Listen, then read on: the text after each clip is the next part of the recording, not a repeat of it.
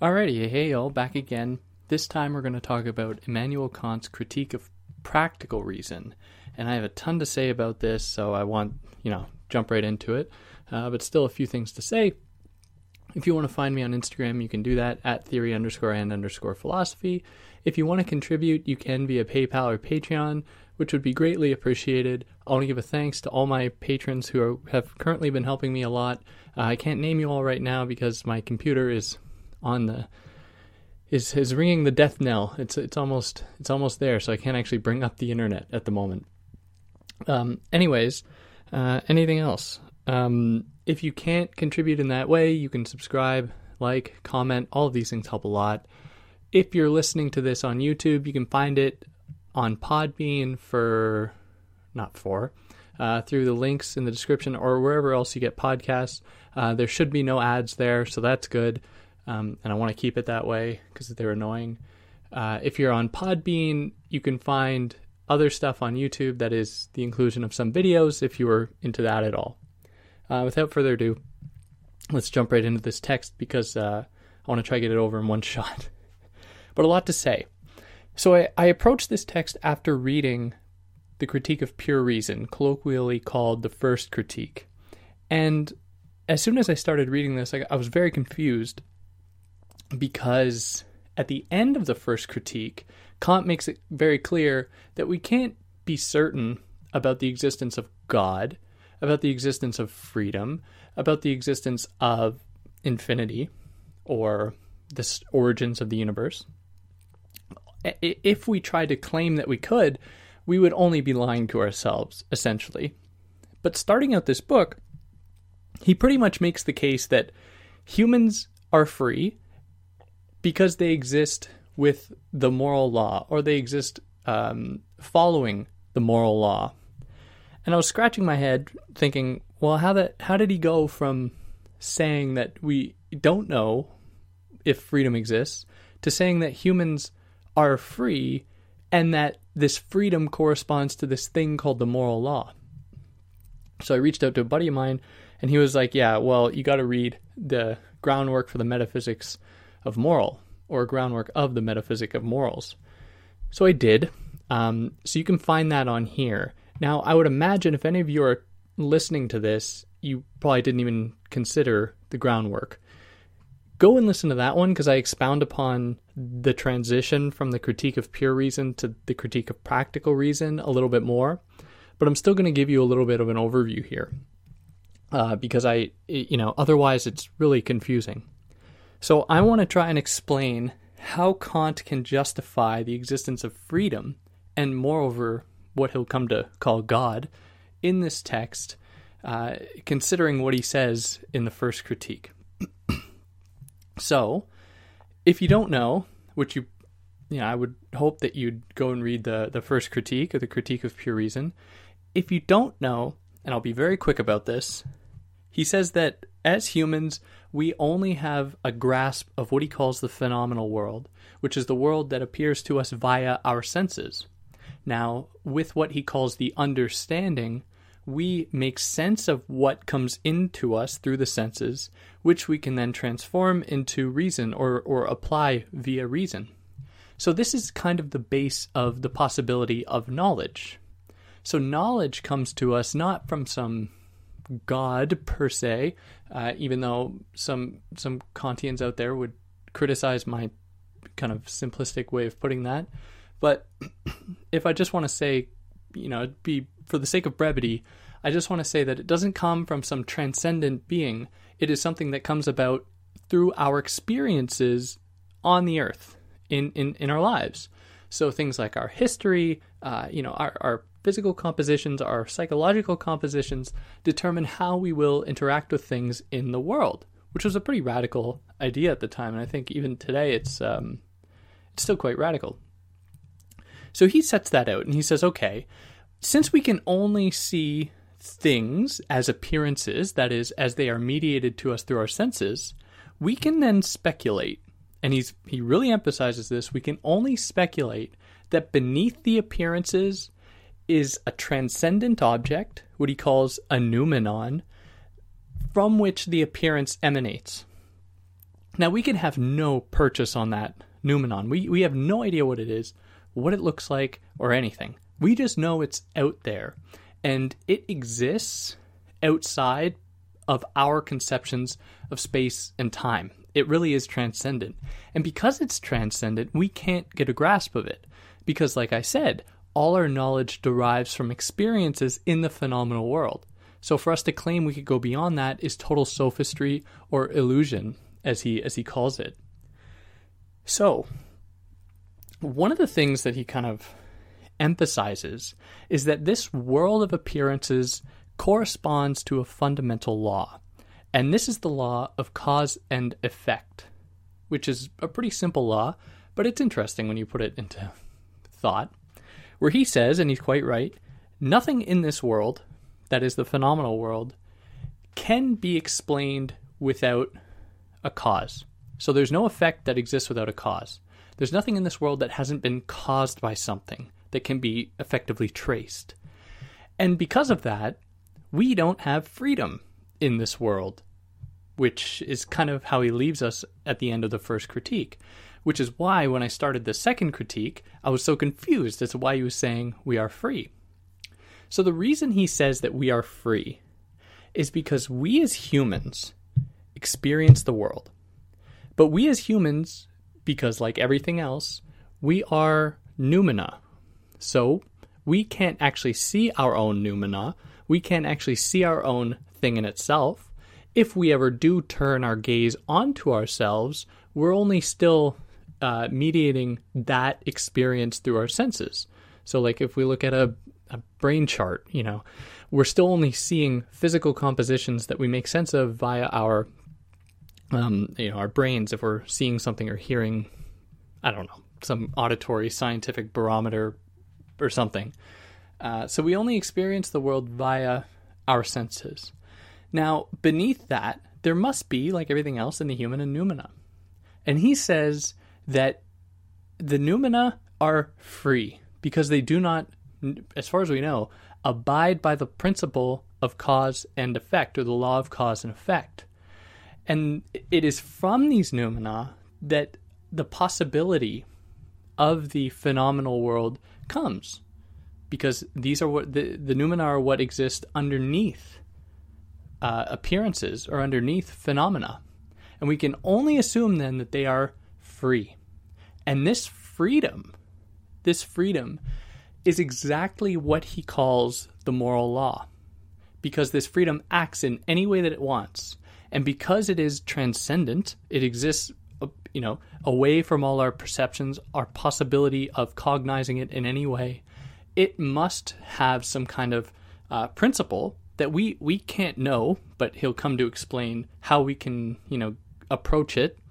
We can't know it right off the bat, but we can assume that it's there. There's some kind of structure, and he calls this structure the moral law, that is almost pure freedom. It exists almost of its own accord, and whatever it does is the moral law. Now, this is an argument that he kind of unravels throughout the first half of the book, but I saw it necessary to present it right away so that we could have a strong base to go into this.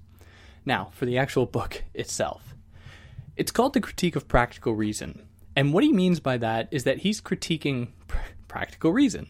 Now, practical reason is the effort to try and explain laws or, universal truths through experience, through practical reason, the application of reason to the world, which he says we can't do. We cannot do that because we can't extrapolate from disparate experiences and disparate events universal laws, because they do not lend themselves to a kind of overarching narrative. So instead, what he counters to that is pure practical reason. So he wants to apply reason against experience to say, okay, what is it in experience, even though this isn't the trajectory that he takes, it is fundamentally where he ends up. What is it in experience that we can see or where in experience can we see the possibility of a universal law, which is what comes out to be the categorical imperative, which we'll explain when we get there. But in his words, what the pure practical law does is it prescribes to maxims, which are our own personal opinions or beliefs that can't be extended to a universal law. So one of my maxims is maybe eating's a bad one. I like to run, and I make it my habit to run, a few times every week. Which is one of my maxims, but I couldn't possibly prescribe that to everyone on Earth, so therefore I couldn't call it a universal law. So he says that a pure practical law is a law that prescribes to maxims merely their form without regard to an object, which is tricky, and we're gonna unpack that a little bit, but again, I'm trying to set the tone here. So his problem with practical reason is that it claims to find practical notions of good and evil merely on experienced consequences, which is, like what I said, it's trying to look for these kind of universal principles or laws in experience, which it can't do. So as the book starts, he says that freedom is the capacity to be free from cause and effect, which is not open to any of us. None of us are free from cause and effect. But as he speculates, the noumena are, right? So we can't lose sight of that. It's only in terms of noumena, not anything we can experience or see, that is free. Which doesn't mean that we know what freedom is. So we have to be careful that we can't just claim to know freedom. And there are a number of videos explaining this book or explaining the categorical imperative and it's impossible not to, but they rely very heavily on real-world examples to apparently demonstrate the categorical imperative, like sacrificing one's life, to save, a busload of people or something, which is incredibly wrong, and it needs to be nuanced to be, in my mind, faithful to what Kant had in mind. So we know that there are noumena, speculatively. At least that was shown in the first critique. Now he wants to show practically how we can believe that there's a noumenon, how in our actions and in our very propensity to act, so we're talking about the form here, not any specific examples or any kind of specific content. We're talking about the very form of the possibility of something like a maxim or like a law that points to the existence of some kind of underneath a noumenon of that possibility. Or in his words, practical reason assures reality to a supersensible object, an object that exists as a noumenon, of the category of causality vis-a-vis freedom. So it is free from causality, cause and effect.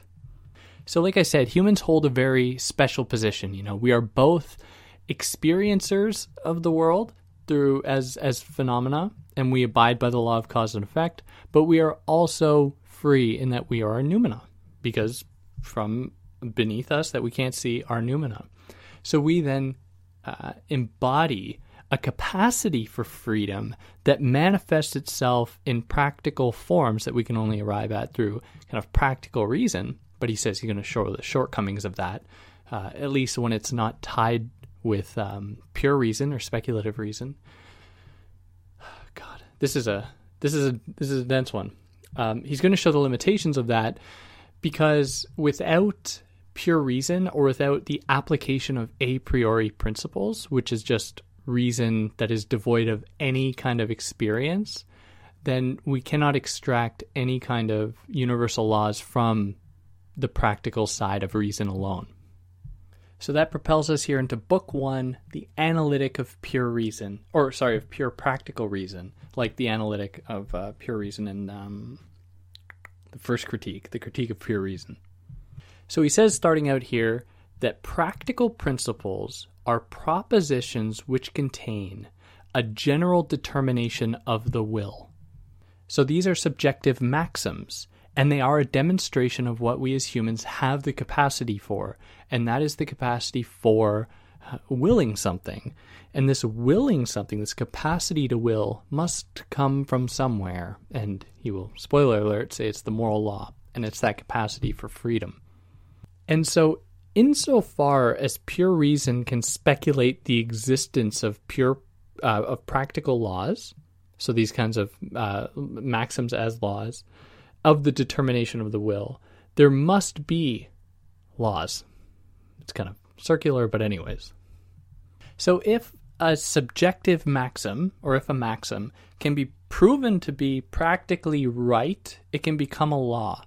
But there are no examples of this. So instead, we are only concerned with the form, the very possibility of the maxim itself, that we can be sure exists, and that we can therefore be sure derives from something that is the moral law or freedom. But for something to be a law makes it an imperative. Now, there are two kinds of imperatives. There is either a hypothetical imperative or a categorical imperative.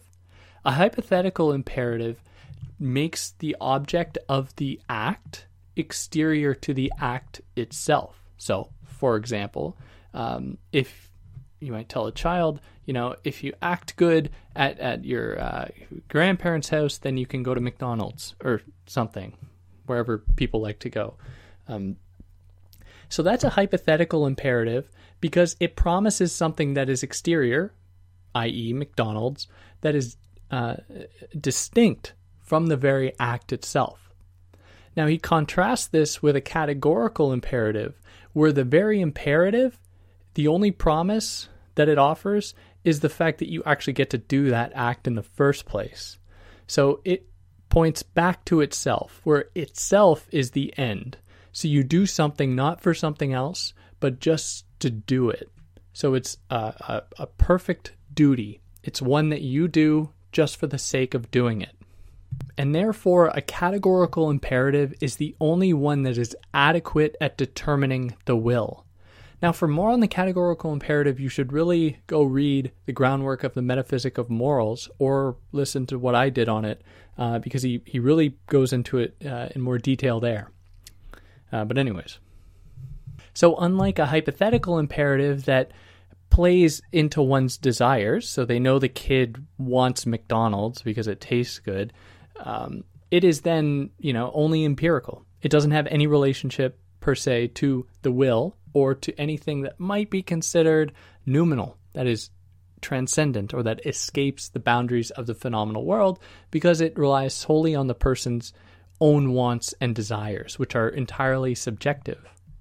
And because, a proper determination of the will through the categorical imperative cannot be arrived at through experience, it then breaks away from the phenomenal world. It then breaks away from the confines of cause and effect, the kind of cause and effect that would determine someone's own desires in the world, the things they like, the things they don't like, which aren't bestowed upon them by God. They are things that they come to acquire through experience. It is only then, that when it only points to the will itself or to the act itself, that it can be considered a law or a true determination of the will. So this is how he's applying pure practical reason. So it's not pure reason because he's pointing to the existence of things one ought to do in the world in the form of maxims, your own subjective principles that can be interpreted as laws, through this proper categorical imperative. So he's not talking about just reason alone, nor is he talking about synthetic reason or a posteriori reason, reason that you arrive at through experience. He's bridging the two here, because on their own, neither would be satisfactory at giving us a kind of account of the possibility of a universal law. So, at his time, he was really responding to the rationalists and the empiricists. So you had the rationalists saying, oh, I can explain anything just with my mind. I know that 1 + 1 = 2, and I can extrapolate from that pure laws of the world by sitting in my bathtub. Anyways. Or you have the empiricists that are like, no, we have to experiment and find out, true laws from experimentation and testing the world. Now, neither is satisfactory for Kant, because pure reason just arrives at impasses, as he showed in the first critique, and practical reason, or synthetic reason that is empirical, can't derive fundamental true laws from looking at different things in the world. And one example of this is from a book I read just recently, is the difficulty of trying to come up with a law for the movement of water if we aren't working under perfect conditions. So if you look at a river, and this river is, it's carved the surface of the earth, and through that it has made jagged edges that can't be measured very easily. And at different places it flows at different speeds. At some points its viscosity might be different because there might be more mud. There might be rocks underneath that hinder its movement. There might be fish around. It is impossible to come up with a universal law about the movement of water, or of water itself, by looking at it or experiencing it in the world. So humans aren't divine. We can't look at the world and then come up with the pure principles right off the bat. Only if God existed, only God could do that. And we know, or we don't know, sorry. We do kind of know. We are hindered as humans because we exist in the phenomenal world. We don't have any access to truth or God or, the origins of the universe. We don't know any of that stuff. But we do know that we, derive any possible truths from experience. And we have to always take them with a grain of salt. Whereas if a God existed, we would know then that anything God did would comply exactly with the moral law, because God exists in the realm of the noumenon, that belongs to the realm of the moral law, or that the moral law is found within. So anything God does is what is called, in the groundwork of the metaphysic of morals, a kind of holy law, or a holy duty. Now I'm forgetting. Go listen to it. In that any one of its actions complies immediately to universal law, whereas as humans we are flawed. Not everything we do complies to the universal law, because we have our desires get in the way.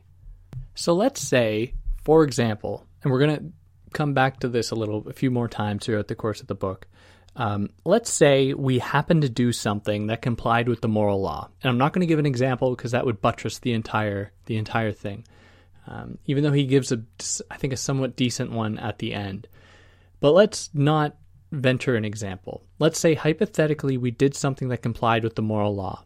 That might, and there's a big might produce gratification in a physical way. One that, is sensible. That is, it breaks the boundary between the noumenon and the phenomenon. But we can't know that for sure. And we should never assume that if we do something and we feel good, that it then means that it somehow satisfied the moral law. Because we don't know if our satisfying the moral law will make us feel good. In fact, it might make us feel terrible because it might go against absolutely everything we know about our experiences of the world. So how can we possibly surmise that freedom exists?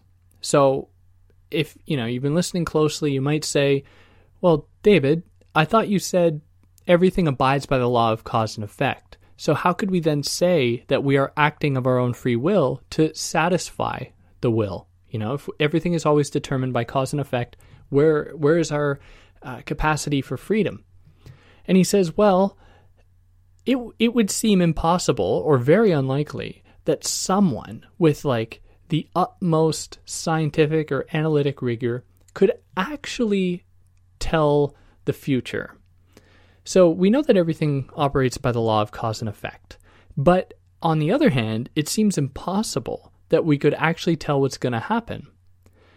Which seems strange, because if everything just follows this ostensibly extremely clear, principle of cause and effect, it would seem as though by tracing the trajectory of causes, we could, adequately, with almost 100% certainty, predict, what will happen next. But the key word in there is almost. So if I take a pen and I let it go from my hand and let it fall to the earth, I know from experience, I know from all of my, experiences with this thing called cause and effect, that it's going to land and hit the ground. But can I say with 100% certainty that that will be the case? Can I say that at the last moment my cat won't run underneath it and then catch it, or it won't fall in the cat or something, or it will completely disperse in space-time continuum as we know it? That's kind of a extreme example, but anyways, we can't know with 100% certainty. And so Kant says, isn't that interesting? And that might mean, and it's he's shooting for the stars here. He's like, that leaves the tiniest sliver of hope that in any given moment we might have some degree of freedom. We might have some capacity to choose that is free from the domain of cause and effect, because we as humans exist in both worlds, the noumenal and the phenomenal world. And it comes from that noumenal side of us, that very possibility for freedom. It's almost breaching through, but don't think it actually does breach through. And the kind of tool that we have that for Kant allows this, kind of chiasma, this kind of moving between the phenomenal and the noumenal world, is reason, because reason derives from the phenomenal world, but gives us the capacity to conceptualize the noumenal world. So it bridges the two.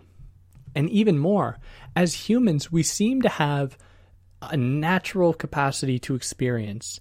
And that capacity to experience turns disparate data through the understanding, into things we can know.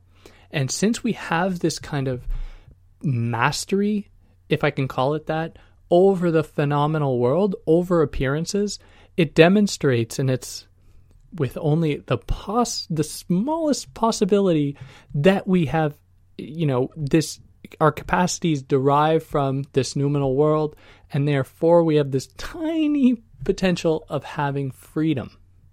So in reason's application then, not only as a pure thing, a thing that only thinks about, speculating the noumenal world, suddenly we can see reason as a kind of practical enterprise. We see it being applied then to the very ground of our experiences in the world. And it is that Kant says it moves from its place in transcendence into immanence. It becomes part of us, and it becomes part of our experiences, immanent, that is within, not separate, or transcendent, that is outside of, or above. We know what transcend means, to exist at a higher plateau, outside of the realm of all possibility.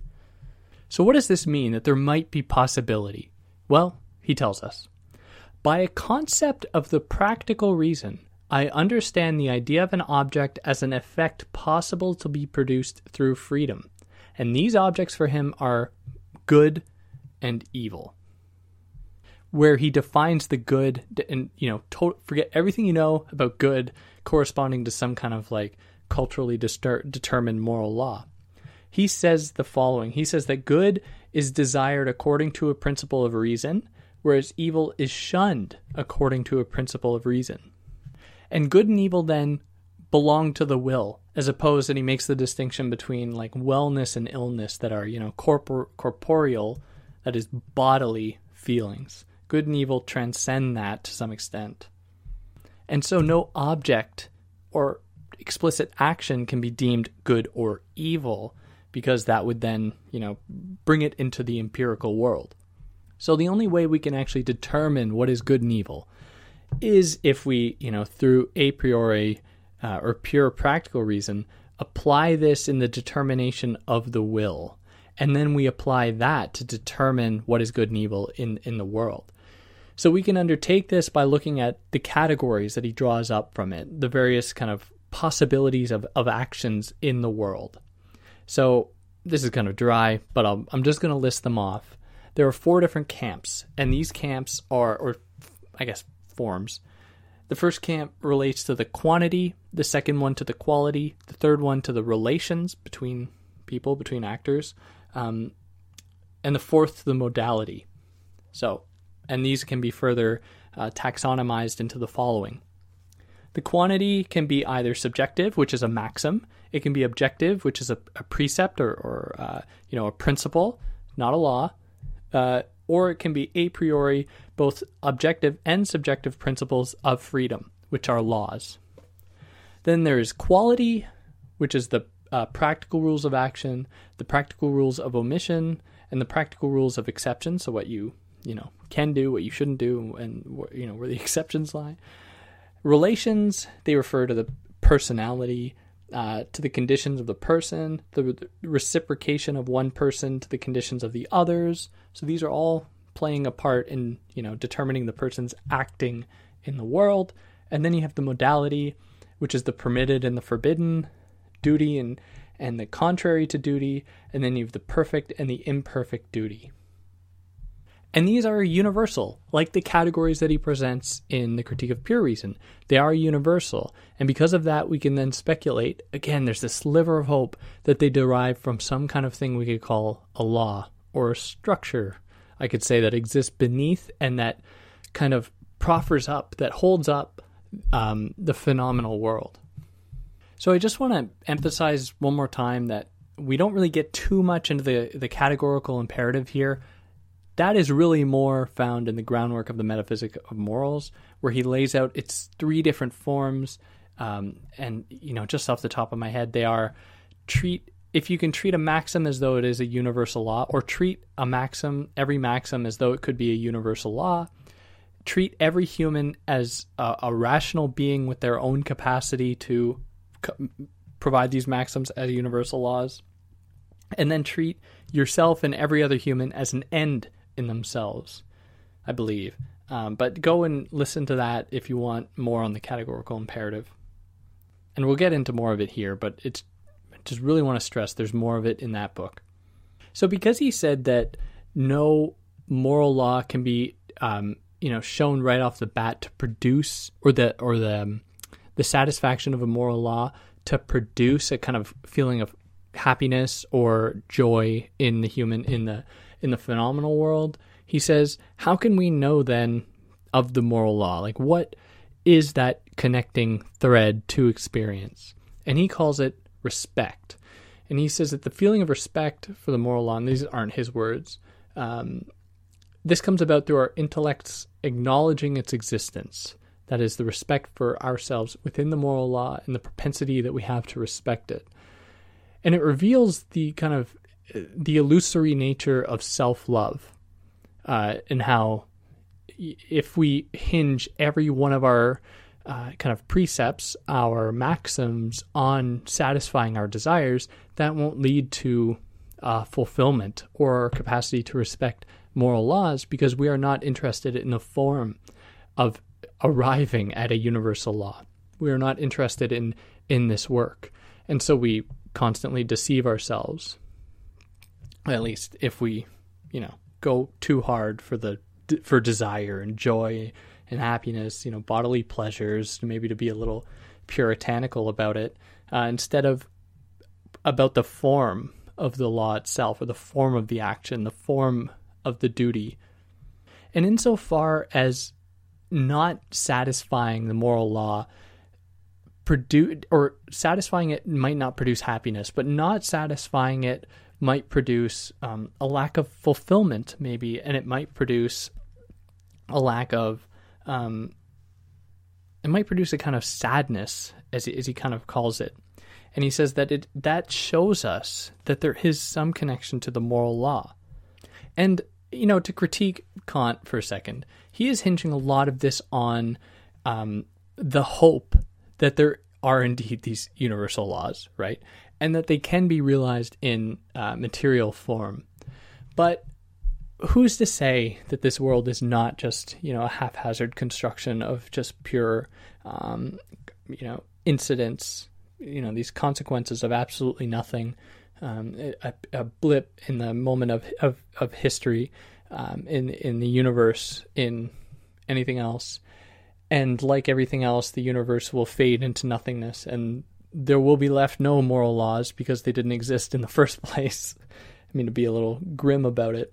But he holds firm to the idea that if we just lived our lives as though there was no possibility that our actions could be treated as a universal law at some point, even if just one action, then he would say we really don't have a reason to live. We really don't have, it just doesn't jive with us as humans to think that nothing has any meaning. Nothing is consequential at all. Because humans do things that are quite extraordinary in that we ponder the existence of God. We ponder the existence of action. We weigh actions against one another to determine what is best not only for ourselves, but best for the action itself, which is where Kant is kind of giving his faith. And this can really only come from ourselves. And he criticizes, kind of blind religious sentiment here where, humans might be told to, act in the image of God. Or if, they're told that they'll get divine reward at the end of their lives. Kant is like, none of that can be an example of the moral law because it introduces an exterior object to the will. That is the promise of divine reward or, bodily satisfaction or enjoyment, pleasure, that will be bestowed upon you by God if you act correctly. Kant says none of these are examples of the moral law. And that propels us here into the dialectic of pure practical reason, which is where he lays out some of the problems that we need to circumvent, we need to at least address before we can, really claim that we've arrived. So whereas pure reason kind of lied to itself by claiming to prove the existence of God or immortality of the soul or the infinite or anything like that, he says that the problem presented here with pure practical reason is that it might put too much emphasis on a thing coming from the Greeks, the summum bonum, which is the highest good, or kind of like the best life, which is to him kind of an illusory possibility, and that he wants to maintain that it's possible, but he says we have to be very careful not to put it up on this pedestal that is transcended. It exists outside of the realm of human experience or exists outside of the phenomenal world, where that's exactly where he wants to situate it. So this is how the dialectic goes. So insofar as the summum bonum, the highest good, is contingent upon happiness and virtue, as the ancient Greeks thought it. Think of Aristotle might be the best example, where he was, screaming night and day about the wonders of virtue and leading to the kind of virtuous, summum bonum, the highest good.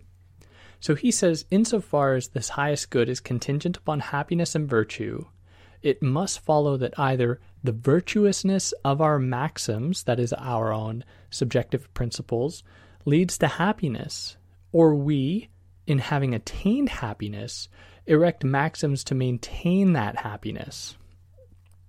So let me rephrase that.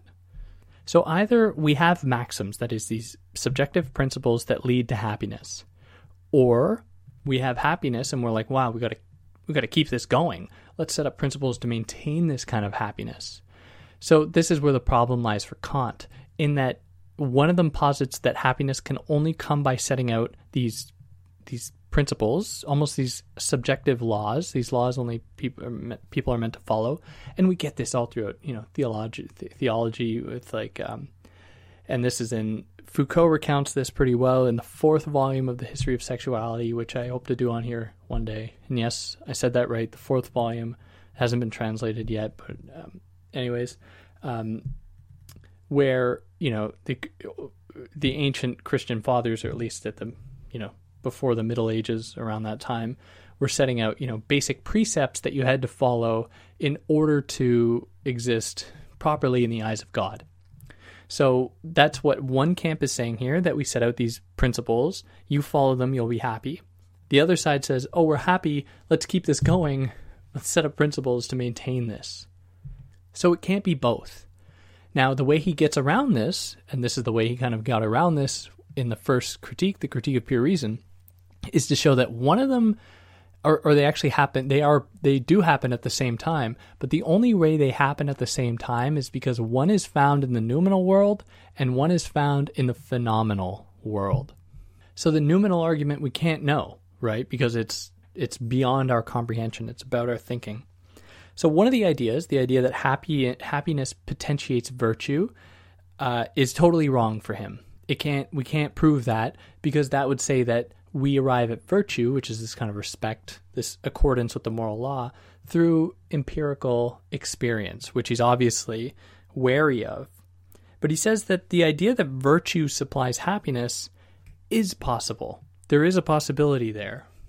But he says it's only they're both wrong to him, but he says that this one is less wrong.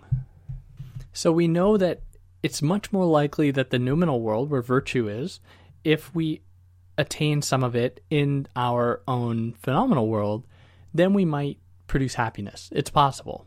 Whereas we can't really expect that anything in the phenomenal world is going to affect something in the noumenal world, that is virtue, or happiness is going to affect virtue. Now, this is where it gets interesting. So he's already shown that freedom is possible, but now he says, why not take this further? He's like, if I can show that freedom exists, because, as he's very right, freedom is a kind of freedom from the principle of cause and effect, which is kind of a negative definition. It doesn't actually tell us anything about freedom. Insofar as that's the case, he's like, maybe it's possible for me to prove the other things we were stuck with. That is God and infinity from the first critique. So how does he do that? Well, he says that if there's a moral law, we can only ascribe this to an author, right? And this is kind of Descartes' thing. We can only associate this with some kind of author that put it there, that follows some structure, doesn't just come out of nowhere. And only God can emulate it. Humans can't. Humans can only try, and they might try to employ these categorical imperatives that I just very basically set out here. Again, go listen to my other video or read the groundwork to get more of that. But he's like, okay, if only God has access to it, isn't it possible then? And he's leaving a little bit of sliver of hope there. He's like, isn't it possible that God exists or is that author of these moral laws? And he prays almost, he's like, and let us hope then that God keeps humanity going for infinity, because that is the only possibility we have at arriving at this thing called the highest good, because it's only accessible to God. We don't have access to it, but maybe with enough time we could get there. Now he extrapolates from this as kind of proof of God, where he says this: now a being that is capable of acting on the conception of laws is an intelligence, which is a rational being, a human. And the causality of such a being according to this conception of laws is his will. Therefore, the supreme cause of nature, God, which must be presupposed as a condition of the summum bonum, the highest good, is a being which is the cause of nature by intelligence and will. Consequently, its author, that is God. So because we have this will, we're pretty sure of, and we have this kind of rationality, this capacity for reason, then that must have derived from something that held a capacity for reason and that did it of their own accord or created it of their own will. And he uses Christianity to kind of illustrate this, where like heaven is infinite and it's only in an infinite setting that humans might be able to arrive at the summum bonum. And you know how the shining example we are in God's eyes is only ever realized in our being good and through happiness and yada yada yada. I don't care much for the Christian examples, but he gives it, it's here and I got to talk about it. But as he shows, and he gives like it's a decent argument, I think. He's like, there, I have shown through practical reason, pure practical reason, not pure reason, how we can have the existence of God. Which he was like, look, in the first critique, pure reason can't do it. So, it might have been easy to come out, and I know I did. I came out of reading the first critique thinking, oh, well, what's the point of anything? I still found it magnificent, probably the best book I've ever read, but I was like, what's the point? We have nothing now. What can we do with this? And this book is him saying, this is what we do with this. Let's turn to experience, that possibility of experience, the possibility of our capacity to act in accordance with the will in the form of this categorical imperative, which is the meeting of a maxim with a universal law. In the imperative, thou shalt act as though your maxim could be a universal law, where we see the possibility of this universality, of this noumenon, of this connection to the transcendent, to the divine, not through reason, but through our experience in the world. And this propels us here into the last section, in which he kind of lays out how we can do this, the methodology of pure practical reason. And by this method, he means, in his words, the mode in which we can give the laws of pure practical reason access to the human mind and influence on its maxims, that is, by which we can make the objectively practical reason subjectively practical also. And this last section is riddled with a lot of negative evidence, him saying like, oh, well, this doesn't work and this doesn't work. And it's not really important for me to lay it out, and there's a lot of repetition. But it arrives here. He says, when someone dreads nothing more than to find themselves on self-examination worthless and contemptible in his own eyes, then every good moral disposition can be grafted onto it, because this is the best, nay, the only guard that can keep off from the mind the pressure of ignoble and corrupting motives. So in English, what that means for him is when someone does something, not because of what they might get out of it, but because they know it's something they must do, lest they feel as though they've been, corrupted or worthless and contemptible because they didn't do the thing they knew they had to do. It is only then, or that is the only guard against, giving oneself over to just desire per se, or just your own individual wants or needs. And so I will do the cardinal sin. I'll give an example. Let's say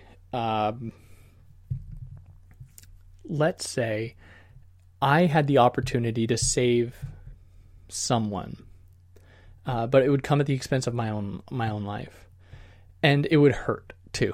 Let's say it would hurt a lot, and upon death, I would not be cherished or celebrated. I might be lamented or admonished. I might be seen as actually an enemy in the whole thing, where I only know to myself to have done the right thing. And I saved someone in the process. But I don't do it to derive any happiness because it's going to hurt. No one is going to appreciate me after the fact. I don't do it for I might not even like the person. Let's add that condition. You don't even like the person you're doing it for. But if there was an example in which someone felt themselves totally compelled, despite all their experiences, all their knowledge they possessed, to commit an act that otherwise they wouldn't have any recourse to look at themselves in the eye again, if they didn't do it, they would feel terrible, then maybe that might be an example of someone abiding by the categorical imperative, for they acted in such a way as it must have been done, not because of any reward, but because of the act itself needing to be done, as though it came to them from God, from the transcendent, from the noumenon. It was something that you weren't taught. It was just something that had to be done. But take that with a grain of salt, because it's too specific. It's too much grounded in experience to really have any place in what Kant's doing here, or what he did here, in laying out that it is the form, the very capacity, the function of law itself, not in its realization in any way, because it's only God that can act in such a way as to completely abide by the moral law and the categorical imperative. And he leaves us with this.